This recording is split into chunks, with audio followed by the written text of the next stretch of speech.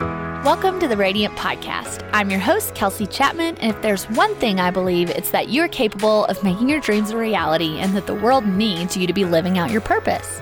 One thing I love is to chat with people doing impactful work in hopes that we can all learn something from the conversation. Not to mention, we get to apply all of that wisdom to our own journey. Each week, you will hear just that here at the Radiant Podcast. So without further ado, let's get to it. This episode of the Radiant Podcast is brought to you by Avocado Green Mattresses. Comfort, luxury, all natural, affordability. Need I say more? I don't know about you, but I am loving my mattress, and that's because it's from Avocado. I definitely encourage you guys to check them out. I've linked them up in the show notes.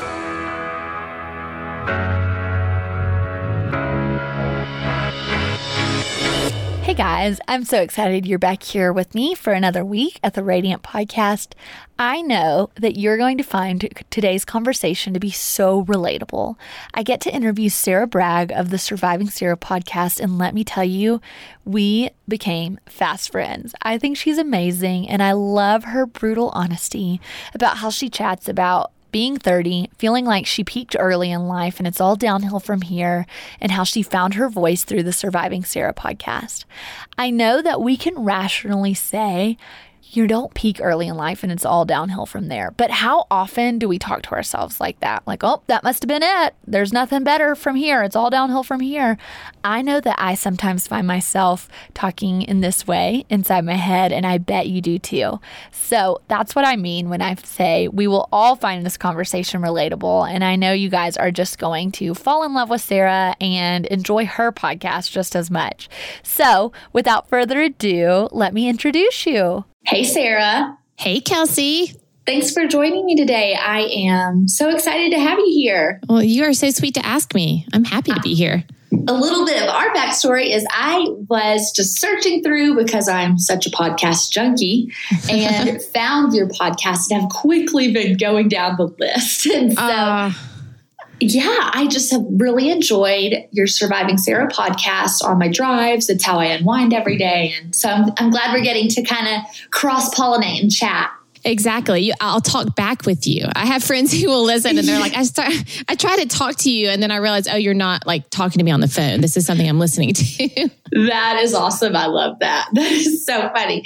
Well, I would love for you to kind of just share your story, how you got started, not only in podcasting, but just how you have gotten to where you are right now. Yeah. You know, it's so funny when you look back at your little sweet self of, a teenager in college, and, you kind of think you know everything, and then how quickly you realize you don't know anything.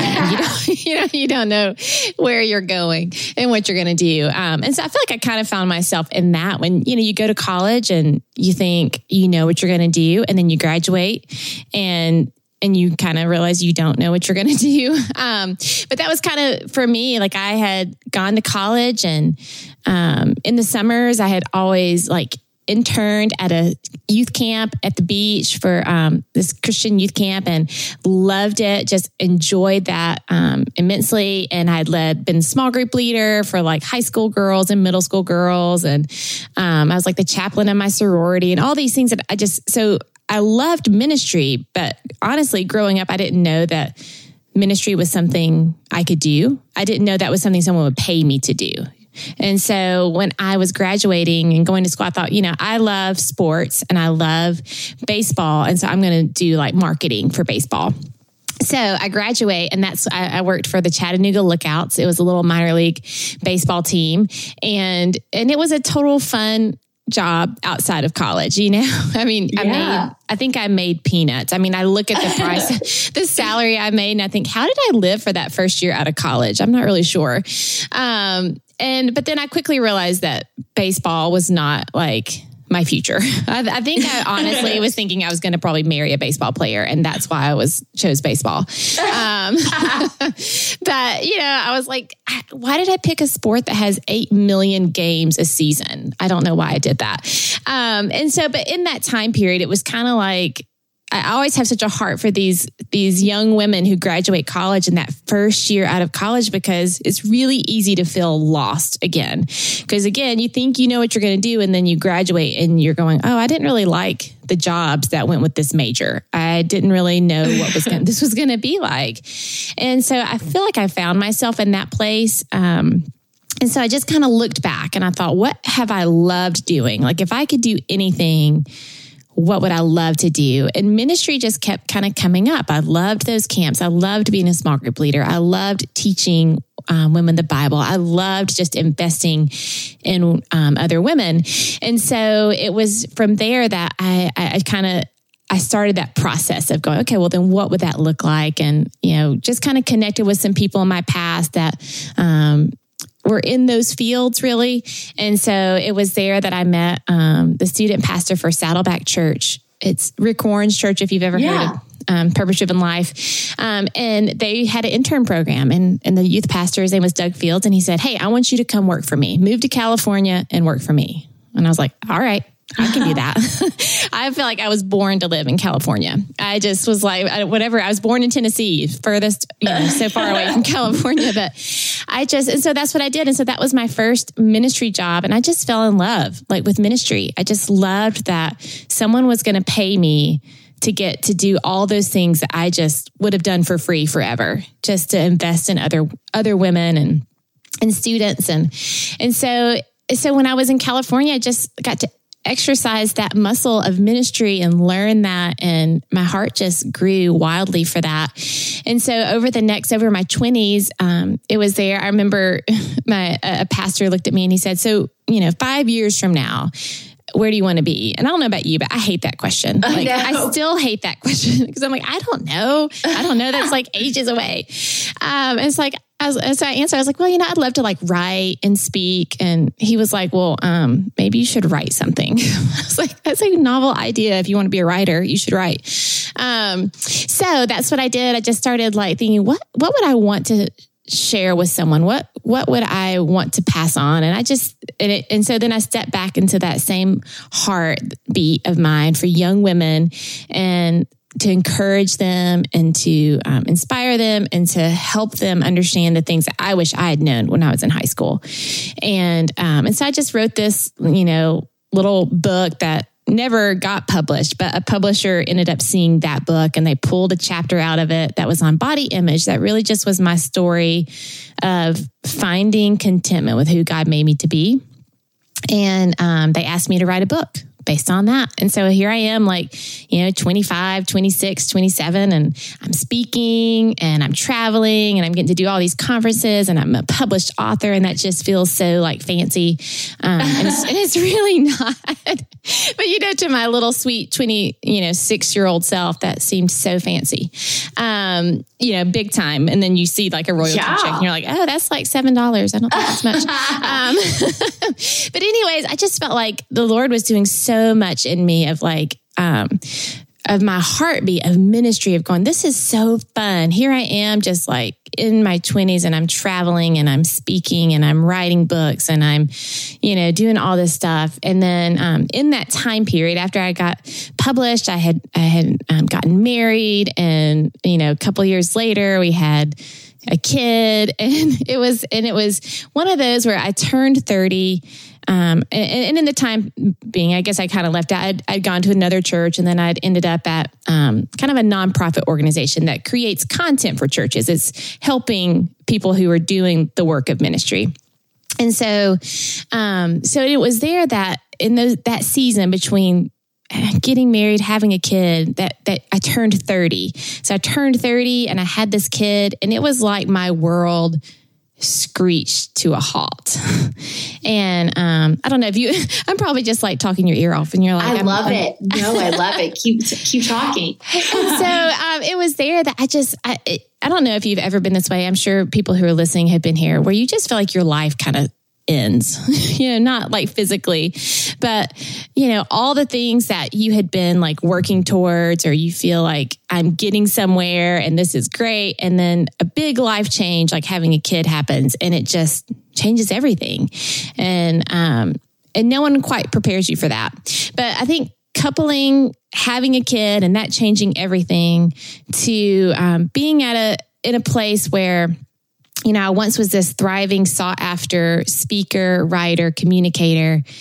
And then you're no longer given those opportunities, just kind of was like, I don't know. It was very heartbreaking. It was, you know, it just kind of stopped me in my tracks, so to speak. Yeah, like a sense of loss. It really was. You know, you hear people talk about all the time that even a dream, like a loss of a dream, is a big thing to grieve, and it's a big loss. Sometimes can feel as heavy as the loss of someone you love. Absolutely.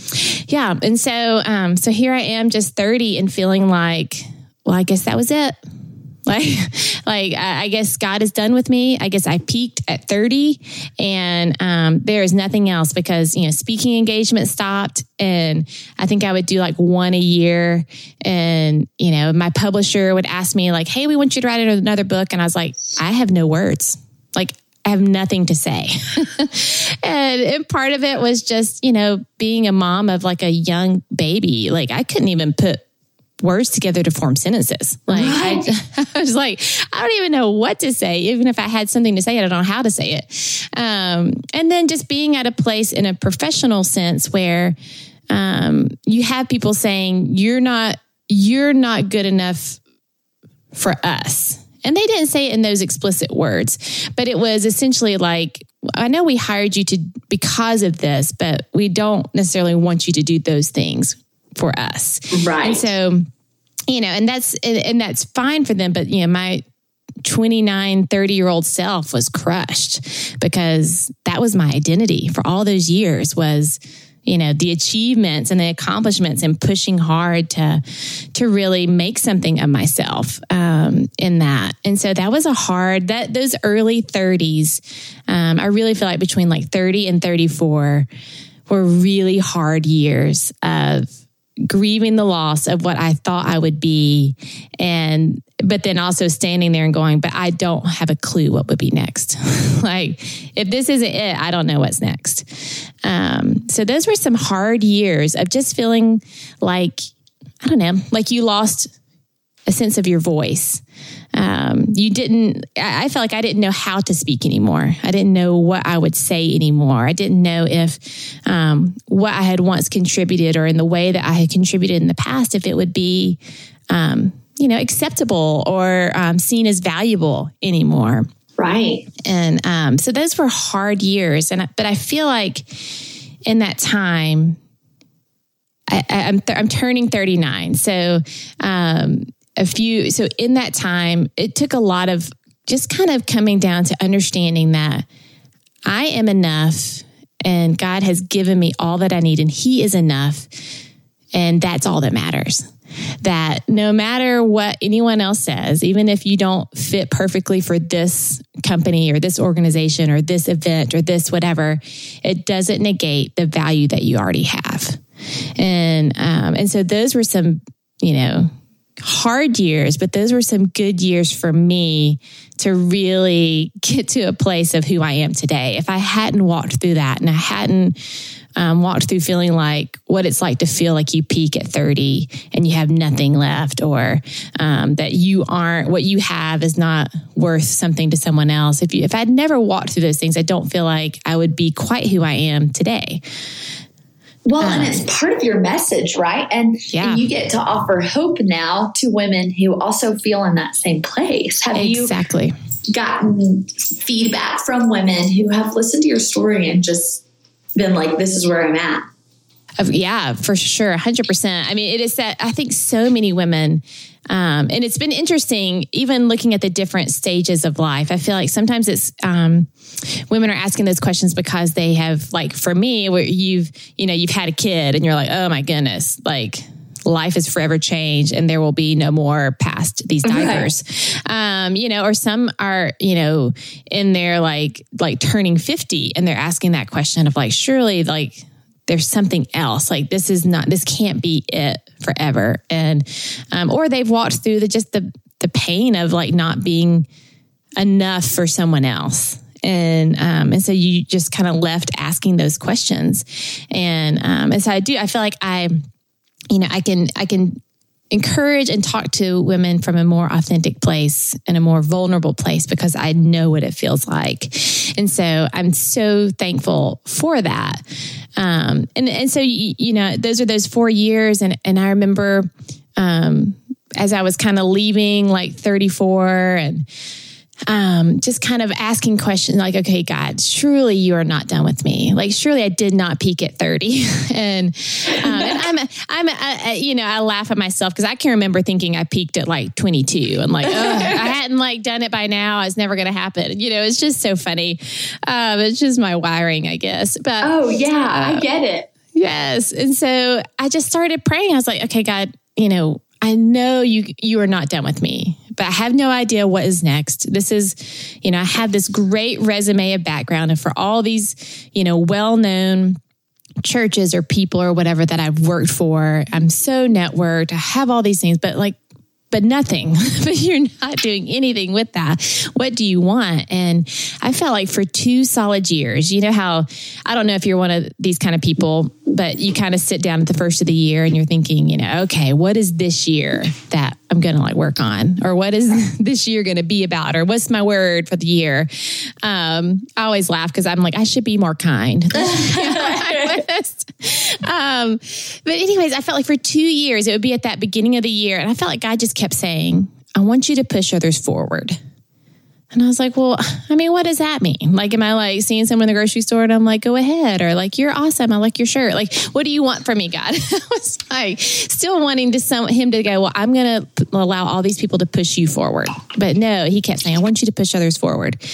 And so for 2 years, I just felt like he kept saying the same thing. And then I started telling him, I was like, God, I just miss using my voice.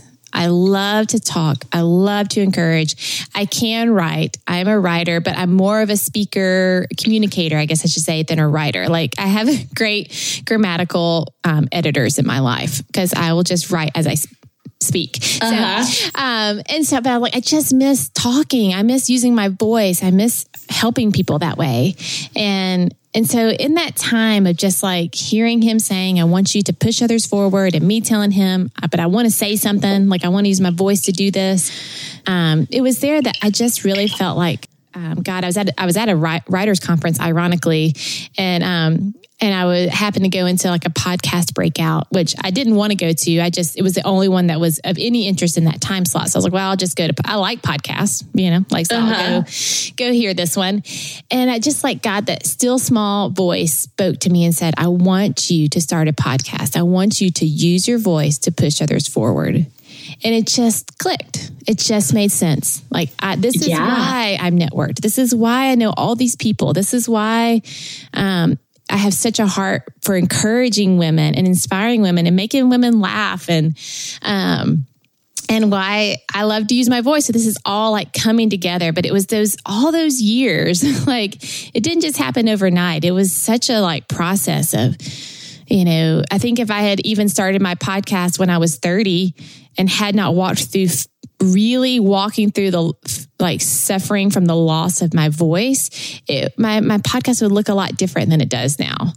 And so a year and a half ago, I guess this week was episode 78. So a year and a half ago, I launched Surviving Sarah, and just this idea that I just wanted to be a voice for women to say, you are not alone. Like, no matter whether you're single or you're married or you have kids, you don't have kids, whatever you've walked through, whatever thing you feel like you have survived or you are surviving, you are not alone. There is someone else who is right there with you saying, me too. And so it has been the most fun thing that I've done in a very long time, is just to get to come alongside women and get to be a voice in their ear, just to encourage them. I absolutely agree. The podcast is one of my favorite things I do each and every week, to just be able to listen to women's stories and kind of share their story in hopes that it empowers our audience, and they can listen in and say, me too, or I don't feel alone in that, or whatever. And I love your message of, feeling like you kind of laid your dreams down or had a sense of loss with your dreams, and then they come full circle, and really it was better than you ever anticipated, just not in a way you ever thought it would. I mean, because we weren't even thinking about podcasts. No. We never thought, I went to college and have a degree in global studies and Spanish. Like, I'm not doing anything I went to college for. I call the year you're talking about my post-college years of finding myself. Yes, exactly. I also refer to it as eternal summer because I, just hung out with friends all the time. But yeah, I never anticipated this being something so fulfilling because this wasn't even really in existence yet. And so what would you say to someone who feels like they're in the middle of figuring it out and they have no idea what's ahead? Because again, we could have never anticipated this. Right. It wasn't really any podcasting, it's just a past 10 years thing, but very low key for maybe 5 of those. Yes. So, what would you say to someone who's kind of in the middle of that, of like, I have no idea what's next. I feel like I have no dreams. I don't even know what my dreams are, and how to kind of lean into God in those seasons and kind of be in tune for what the next step might be. Yeah. I just sat across the table from a girl that was in my small group when she was in high school. So this was, many, many, many years ago, I guess like 10 years plus ago. And we were talking about the same thing. She was asking the same questions because she's just found herself in that place of, what in the world is next? This can't be it all. And so, sorry, I had to swallow there.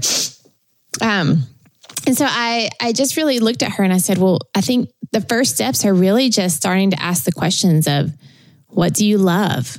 What brings you great joy, and what do you enjoy? And that doesn't always mean that that's going to be your job. That was one of the things that, currently my podcast does not pay me. And so, I do have a day job, and so sometimes I love, Elizabeth Gilbert, the Big Magic, that book. And it just really talks about sometimes we try to kill our creativity by trying to make it like pay the bills for us. And so I just think sometimes but that's a great place to start, because sometimes God is going to, what your purpose is or your passion or whatever word you want to use in that place, sometimes it's not your paid job. But when you find something that gives you such joy and such delight, it almost helps fuel what you're having to do that you may not enjoy, but it's paying the bills. And so, but I feel like it's starting there, and it's just asking God, what do you want from me? How do you want to use me? And starting to I remember I just journaled all the time. I journal out my prayers, and I would just ask those questions, and I would just, what is it? What are you done with me? Surely you're not done with me. It was like coaching myself through that, but asking the questions, okay, what do I really enjoy? Coming down to, and just being honest with God. I think sometimes we're afraid to be honest, even though He knows what we're thinking. Everything. We're afraid to say, I was afraid to go, God, I want to use my voice. I want to be of influence. I want to be like, we're scared to say that because we were afraid that it sounds like, oh, you just want to be famous, or you just want, and it was going, no, like this is my heart. Like if I could just have a conversation with women every single day, I would be in a great place. And if no one ever pays me to do that, that's okay too, because this is just what gives me such great delight and so much fun. So I would start there. I would just really start asking those questions. What gives me joy? What do I enjoy? What would I do for free if I could, if it didn't matter, if money didn't matter and someone just said, you can just do this, or I would just start asking those questions and start giving the Lord your desires. And the thing about the podcast is funny, you were talking about how this didn't even really exist 10 years ago. I feel like at first, before He told me about the podcast, it's like I had Him in this box because I thought, well, my experience is speaking and my experience is writing. And I knew I didn't love writing a blog. I like to talk about a lot of things that don't matter. And so I was like, can I just talk about my favorite fashion trends or those are the great things. And I was like, if I had to talk about faith every day, I don't know what I would do. Like, I just want so much fun stuff mixed in with things that matter. And I think that's why my podcast is how it is. But I had never, it's like I was putting him in this box of going, well, I guess I'm going to have to start speaking again. Like, should I put the word out that I'm communicating? Do I need to travel? Do I need asking? Not once did I imagine a podcast. And so, being open to some ways that God may meet those needs that you're saying that I love in a way that's really kind of unconventional to what you've experienced. And so I feel like that's just kind of where I found myself. It was years of asking those questions. What is next? What do I love? What would I do for free? And then just being very open to what that might look like. And then I would also say practical steps, like have conversations, seek people out who are doing some of those things that you think would be fun or that you enjoy, and just build those relationships. And I feel like, because so much of what my past I can look back has been because of relationships. You meet this person and they're like, come work for me in California. And I did, or come, and so it's these relationships as you meet people. And so I would say, start having conversations. It doesn't mean you're going to do it, do whatever that is, but it helps fuel that in you, that you are doing something towards that, even if it's the smallest thing as an email or a coffee date with someone. Absolutely. And that sparked a few thoughts. So I have a few questions from there, but sure. I love first what you said about Elizabeth Gilbert, and Big Magic is one of my favorite books. And I think what you said is so important to highlight, because it was 20 years before she got her big break with Eat, Pray, Love. Yes. And so she has this whole mantra of don't make your art a slave to paying your bills. You'll hate it. You're going to burn out. You won't do it with longevity. So if you need to wait tables. And she did. She was a waitress for a while, as she wrote. And that was so encouraging to me, because she is someone we look at as she has arrived in the writing world. Yeah. And she was willing to wait tables or do whatever it took. Maybe it means working at Starbucks. I worked at Starbucks when I was getting started with my blog, because I could, the big promises my advisors told me I could get with a global studies degree weren't quite panning out. And so, I was like, I don't know what I want to do. I'm just going to get a temporary job at Starbucks, and actually working there and being off by 11 during that season after college gave me the time to put into, photo shoots and meetings and creative collaborations. And I lived off of $8 an hour, but at 24, no better time in your life to do that. So, exactly. Well, and I think it's funny. I don't know if you're like this. You can tell me. I tend to compare myself to people who are much further down the road than me. Oh, yes. So you're graduating college and you're looking at women who are men, whoever that you're, and you're going, gosh, they are so accomplished, and they've been published, or they've started this and they've got this, whatever. And I remember stopping and going, for heaven's sake, she's 45. Totally. You're 25. That's 20 years that she has been working and getting to the point where now she's exploding, and she's 45. Yeah, I'll be honest, even right now, and I joke about this with friends, but it's a very real feeling, because I'm 27. I don't have kids yet. And I feel that there is a hump getting past once you have kids, or I call it the cool girls mom club, which is so funny, because you're saying, I felt like I didn't know where my purpose was in those early years of having a kid. And I'm sitting here glorifying that as the next pedestal of credibility. And it's so fast. I mean, we all do it. There's always someone 5 steps ahead of us in whatever field we're in. For sure.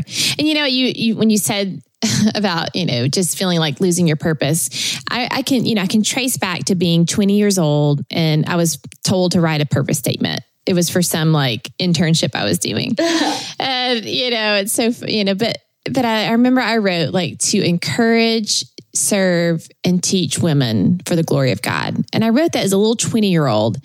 And I look now and where it is, and that's that same purpose. And so, but I can look at these different seasons of life and how the purpose didn't change, but the platform changed. You know, so like even in that season of having kids and feeling like I had lost a sense of purpose, when I can look back, I realized the purpose was the same. God had given me 2 little women. Yeah. And so the purpose was still to encourage and to teach and to serve these women for the glory of God. And so the platform looked very different than it did standing on stage and communicating to women of all ages. It looked very different when I was just standing, in a pile of laundry looking at these 2 crazy women that were looking back at me. But it's that purpose was still the same, and the purpose is still the same today. It's just interesting how God can just move you through different seasons and your platform changes. Absolutely. And I think that is real. I'm really glad you touched on that, because it's so amazing that, like, if you look back and similar for me, if you look back on those really early years where you didn't really have a concrete idea of how that purpose would be carried out, to see, the seasons you've walked through and how that purpose that was so deep in your heart, it came out through writing a mission statement or whatever for an internship. And you see that coming to life through the different seasons. And it's a lot of confirmation from God of like, oh, wow, this is what I've been made to do. And I do see like every season in a different way that got to come to life. And it just looked totally different. And, I think it's really hard in those seasons because it's dark. And it's unknown. So like the woman that's sitting there saying, how do you find what's next? It's hard because it's dark. And when you're looking at anything and you don't know what's next, it's just a hard season. And I think fear can creep in.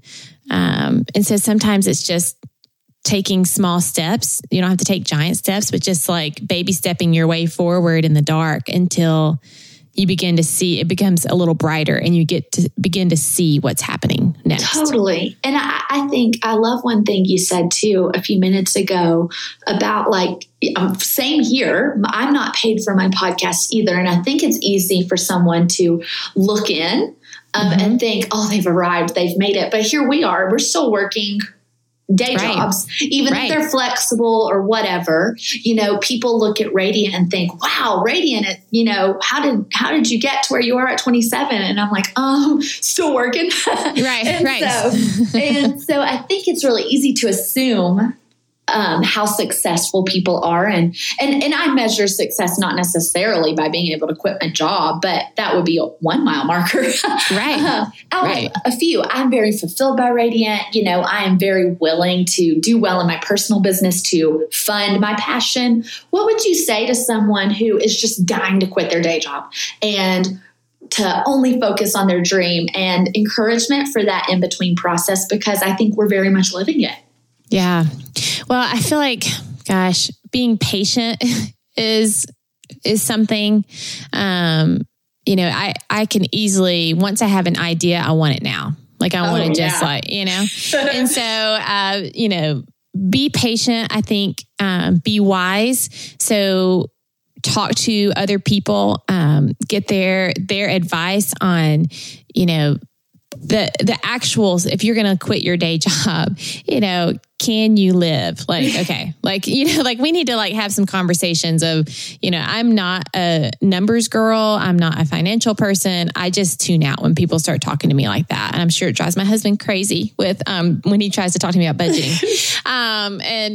But it's like, you have to have those kind of conversations. Like you can't quit your day job if you don't even know if you can, if you don't have a plan of going, well, at least we've got this coming in on my creative outlet. And so I can, I think for me, like my husband and I are going, okay, well, if we can start making this much money in the podcast, then we can dip back on something else. And so it's like really just kind of looking at numbers through a wise perspective and being, not only wise, but just being logical. Okay, is this practical? Could this actually happen? So I would start there, just recognizing to be patient, that it will not happen overnight, and then be wise, and don't compare. Just like you mentioned, it's easy to go, I should be here by now. I mean, it's easy for me to look at other podcasts and go, oh my goodness, we started at the same time. I should be here because this podcast is there, and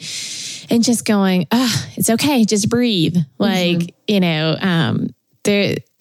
don't all have to be the same, and God has it. And just because God is elevating this one doesn't negate the value of what mine is. And so just, remembering those things. I feel like I'm not a great risk taker. I will take it. Like, it's kind of one of those where I'm like, once I make up my mind, I know what I want to do. I will take a risk and I will jump. My husband is a great risk taker. But he's also very analytical and very logical, and he thinks through everything. And then he makes a calculated risk. And he's like, even if it's a big risk, he's thought about it at least, where I'm like, I don't want to think about it. I just, right. So I just think that's where you got to be. You got to really think about, I was watching some show on Netflix, and I had to stop because it was the characters were so over the top, all the negative stereotypes of millennials, whatever all those things are. That's what this character was. I can't remember what it was I was watching, but I had to stop because I was going, I just want to shake you. You are being, they're I just don't want to I just want to work as a writer, but I'm not making any money. And so I'm mad that my parents aren't paying for me to fund and she was 27, it was going, oh my goodness, but I just think you just have to be okay, it might not be that I can be 25 and doing this. It might mean that I need to continue to do a day job, like you said, and not look at that as a bad thing. Cause I think sometimes our day jobs really do lend a lot to my creative outlet. It lends a lot of content and a lot of life. And that, that's another life lesson, is that sometimes you just have to live some life before something next happens. Because I think that about those years from having Sinclair at 30 to starting the podcast at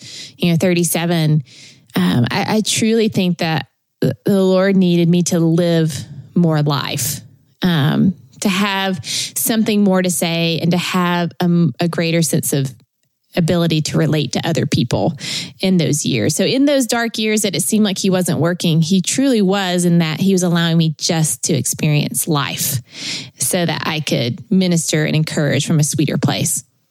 Yeah. And I will say that, working enables me to produce better quality work money-wise, because it takes money to run a podcast. It takes money to host a website. It takes money to do those things.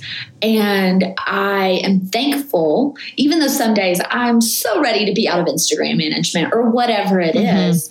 Do I like hitting buttons on Instagram all day? Not really. But I do love the freedom it gives me to fund my dreams. Yes. And so I'm very thankful for that. I'm also thankful for the really hard jobs I had before going full-time on my own. I mean, I would love to hear your thoughts on this, but I know you've worked in the ministry world, and maybe your experience has been only positive, but I've worked for 2 Christian public figures, and no one knows who they are in my circle, right. So it's fine. And it was actually the most painful experiences of my life. But it taught me a lot of, I have a team at Radiant, and if I make my audience the priority over my team, I'm missing it. They're my first ministry. So that was a huge life lesson, walking away from 2 Christian public figures who used their team to work 70 hours a week, were paid 35, felt really unhappy, very out of balance. All of us quit in one day at one of the jobs, every person on the staff. And so, I learned a ton in those extremely, extremely painful seasons that wisdom will lend themselves in how I lead and run my ministry and my creative endeavors all across the board, and how you can still be walking with the Lord and totally missing it, because those people still love God. They're just missing it in some areas, you know? They're still human. Yeah, they're human. They love the Lord. Their message is incredible, but maybe they were missing part of the message of loving their team being their ministry as well, et cetera, et cetera. Well, and for sure. I think, Christian circles, whether that's a church or public figure, you're just not exempt from the same kind of, humanness as any other company. But because I have, like, our entire student ministry team left a church at the same time, and walking through that. And then and you do those hard jobs that you have and the jobs that you think, oh, this is the worst. And even if it's for a short period, and if you don't last long, they definitely contribute to building up just who you are and how you're going to relate to people. And so, when I have had the opportunities to lead teams, I do lead from a place of going, I did not like how that was done. That did not feel good when I was working for that person. This is, so I want to make sure I lead differently.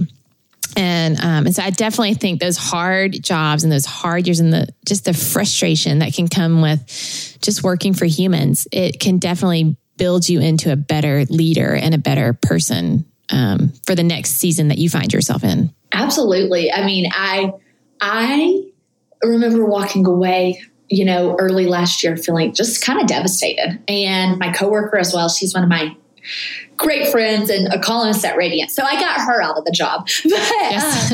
But feeling like, is this how it is? Like, I just devastated, but also, taking time to heal, taking time to kind of, learn from the experience. And I would now, at this point in my life, would never take back that job because I put so many tools in my tool belt. And I still look up to that boss as like extremely wise in, the field he teaches in. And so missing it in some areas, and that equipped me to say, okay, I'm not going to do that with my team. Or, we could have an audience of 100,000 people on Radiant, but if they're my first focus, I'm missing my team. And that has just been a huge lesson for me because I think we miss it so much. Yeah. And it got us put people right in front of us to steward versus focusing on the big picture. So like, why not just start with what's right in front of us, the people right in front of us day to day? And that might mean why there's no recognition. But if you can't steward your calling with no recognition, you really shouldn't be stewarding it with, Yes. And I think, it's interesting that conversation paired with what we talked about earlier, because I think that some people may find themselves and they're itching to leave their day job and go to their, their passion or their creative, the thing that they love the most. And some of it's because they're just miserable in their day job. And I completely get that. I completely get what it's like to, be working somewhere where you're going, gosh, I don't even know if I respect these people. And I don't even know if I don't like this. And I don't feeling all those things. And I can remember, my husband and I having a conversation once. He's like, okay, well, by this date, you're just going to be done. And I was like, yeah. And then it was like, okay, well, I should probably pray about that because just because I want to be done doesn't mean I'm supposed to be done. Totally. And so I think that comes back to just having to go, okay, God, like this is my desire. This is what I would like to do. This is why I don't want to do this anymore. However, you have provided this job and it is paying bills and it is allowing me to do things creatively that I enjoy. So how long do you want me here? So I'm just going to because I feel like, again, if I have an idea, I'm like, okay, I'm done. Let's do this. Like, I just want to move on and want to move forward. And it's just having to go, okay, God, let me first give it back to you and ask you how long do you want me in this? Because I think I have a track record of going, if something is not right or something is uncomfortable, or if I just don't like this, then I'm just out. And so really that's something that I just feel like I've learned is that patience of just turning to the Lord and going, okay, but what do you want? What do you want me to do? Even if it's not my timeline, what do you want me to do? I think that is really encouraging for so many of our listeners because I juggled, my creative endeavors and working at a 9-to-5 until June of last year. And then now I still have to do parts of my personal business that I'd love to phase out of. Personally, I'd love to phase into strictly creative and small business coaching and have only my e-course be the Instagram component. But that's not my reality. Pushing a bunch of buttons on client accounts right now is my reality. And if I want Radiant to be at the level of excellence that it is, I need to stay in that until God really truly opens the doors for coaching to be full-time. And so I understand that tension, even not working at a 9-to-5 now, because we always, even in our own endeavors, we want to pivot. And sometimes you can't do everything you want right this second. And I'm very much in it. And I think it goes back to, like, you mentioned this a little bit earlier, but God is developing who you are. And so I think back and I think, if I was in this leadership position when I was 26 or 27, I'm almost thankful I wasn't, because I can look back and go, gosh, I would have led this way. But since I've had 10 years of experience, and some of those years were not great, bosses or not great environments, or just me changing as a human, like, I'm a better leader that God allowed me to lead at this point than he did at that point. And so it's just kind of having that perspective of going, okay, there is time and there is a reason why God is allowing the years of silence or the years of darkness. He is working. He has not forgotten you, and he is doing something on your behalf. And sometimes that just means he's allowing life to be lived and to develop your heart and your character, so that when the time is right, you're going to be at a much better place to lead or to create. Girl, preach. That is good. One thing you mentioned is relationships and building relationships. And it really was to your benefit, the relationships you built over the years. And I know networking is super important in any industry, really. And so I would love for your thoughts on networking in general. I have recently gotten to a place where I've realized some people who wanted to pick my brain didn't actually want to know me. And so what's your wisdom there for our listeners of how to network, but make relational connection the primary focus, not getting someone's knowledge? Because I really prioritize personal connection, getting to know someone. And if we can both offer each other something, great, but that's not the primary goal. And I've realized that that's not everyone's primary goal, and it can be really painful. And we do it in ministry, not just cutthroat business world. We do it in ministry. And so what do you have to say there? Because it's very real. Yeah. I think, and I don't know if it's just my personality, but I laugh because I'll even talk to other podcast hosts and I'm like, they're my friend now. And they're like, what? How did that guest become your friend? I'm like, I don't know. I just go into it like, you're going to be my friend. Like, I am going to make you my friend. Right. Like, I want more from you than just, I know your name.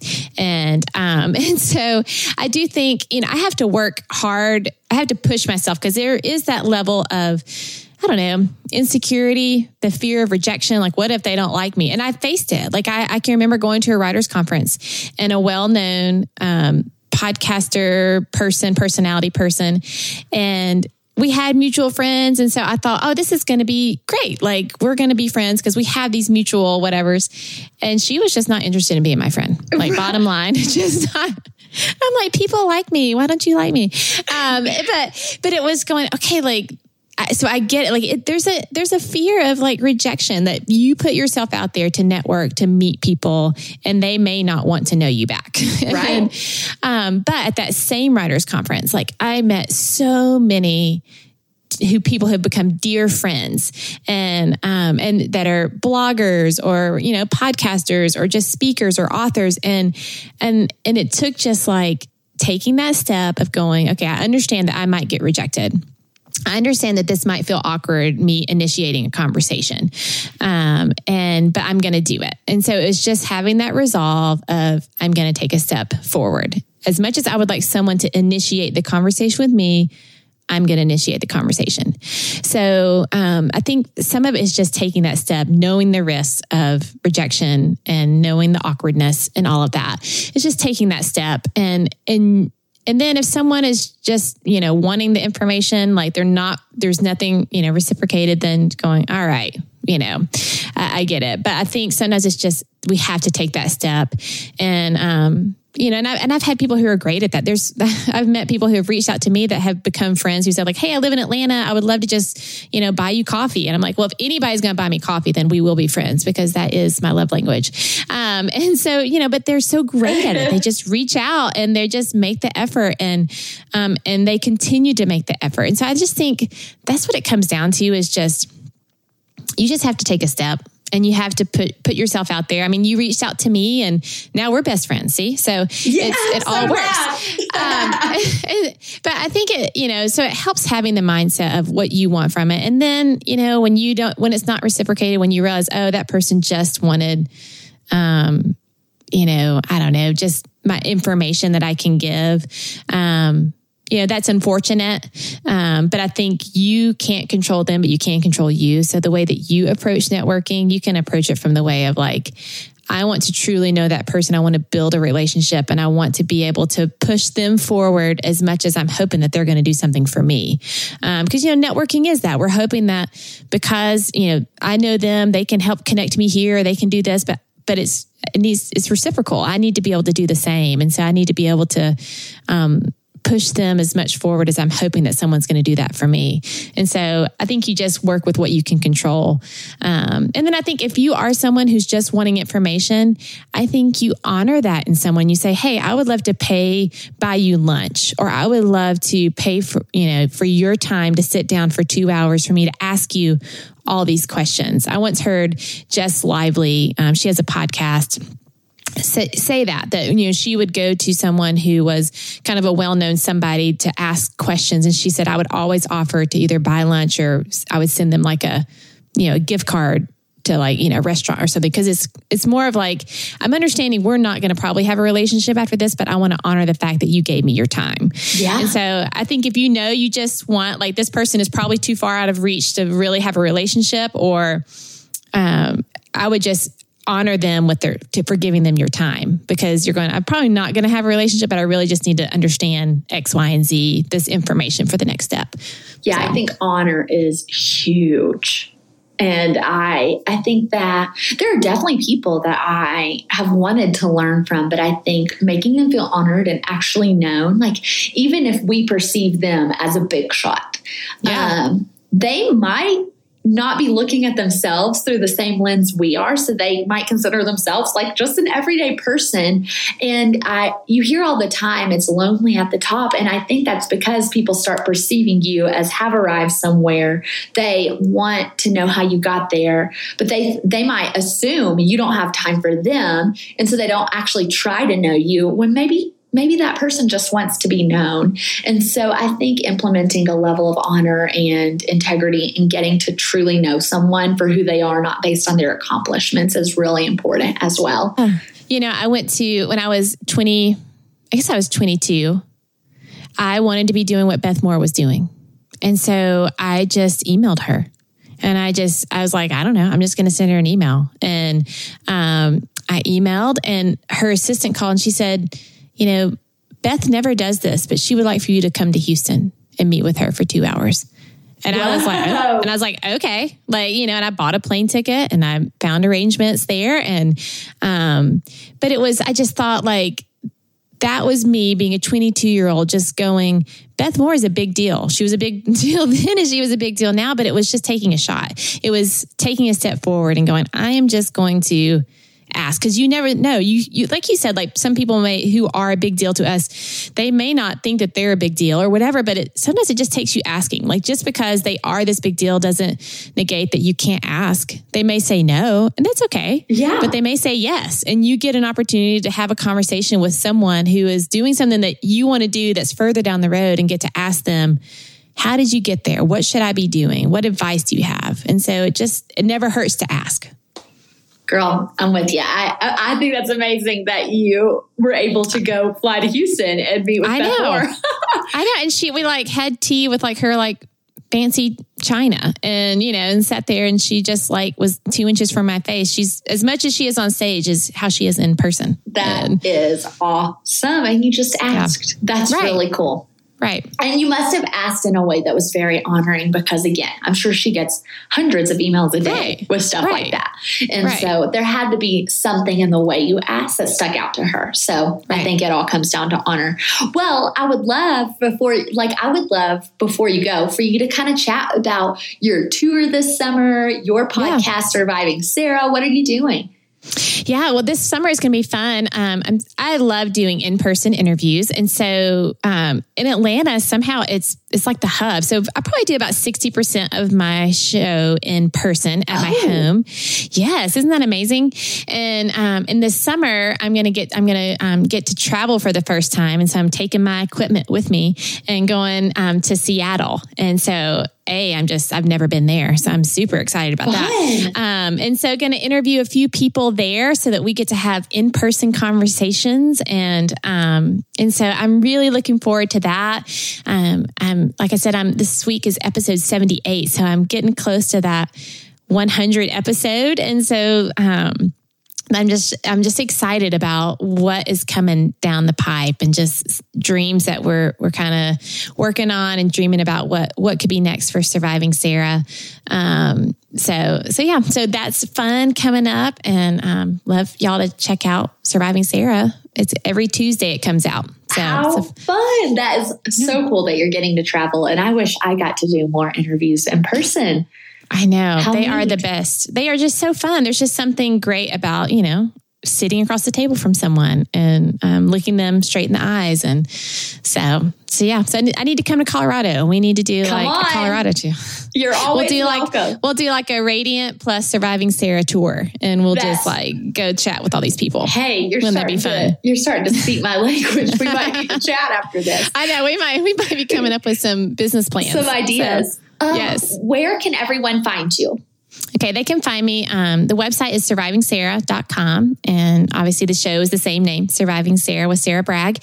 And Twitter and Instagram is at Sarah W. Bragg. And Facebook is Surviving Sarah Podcast. Wow. I'm excited to keep up with you. I know our listeners are going to just love your podcast because it's fabulous. And You're sweet. Thank you. Thanks for joining me today, Sarah.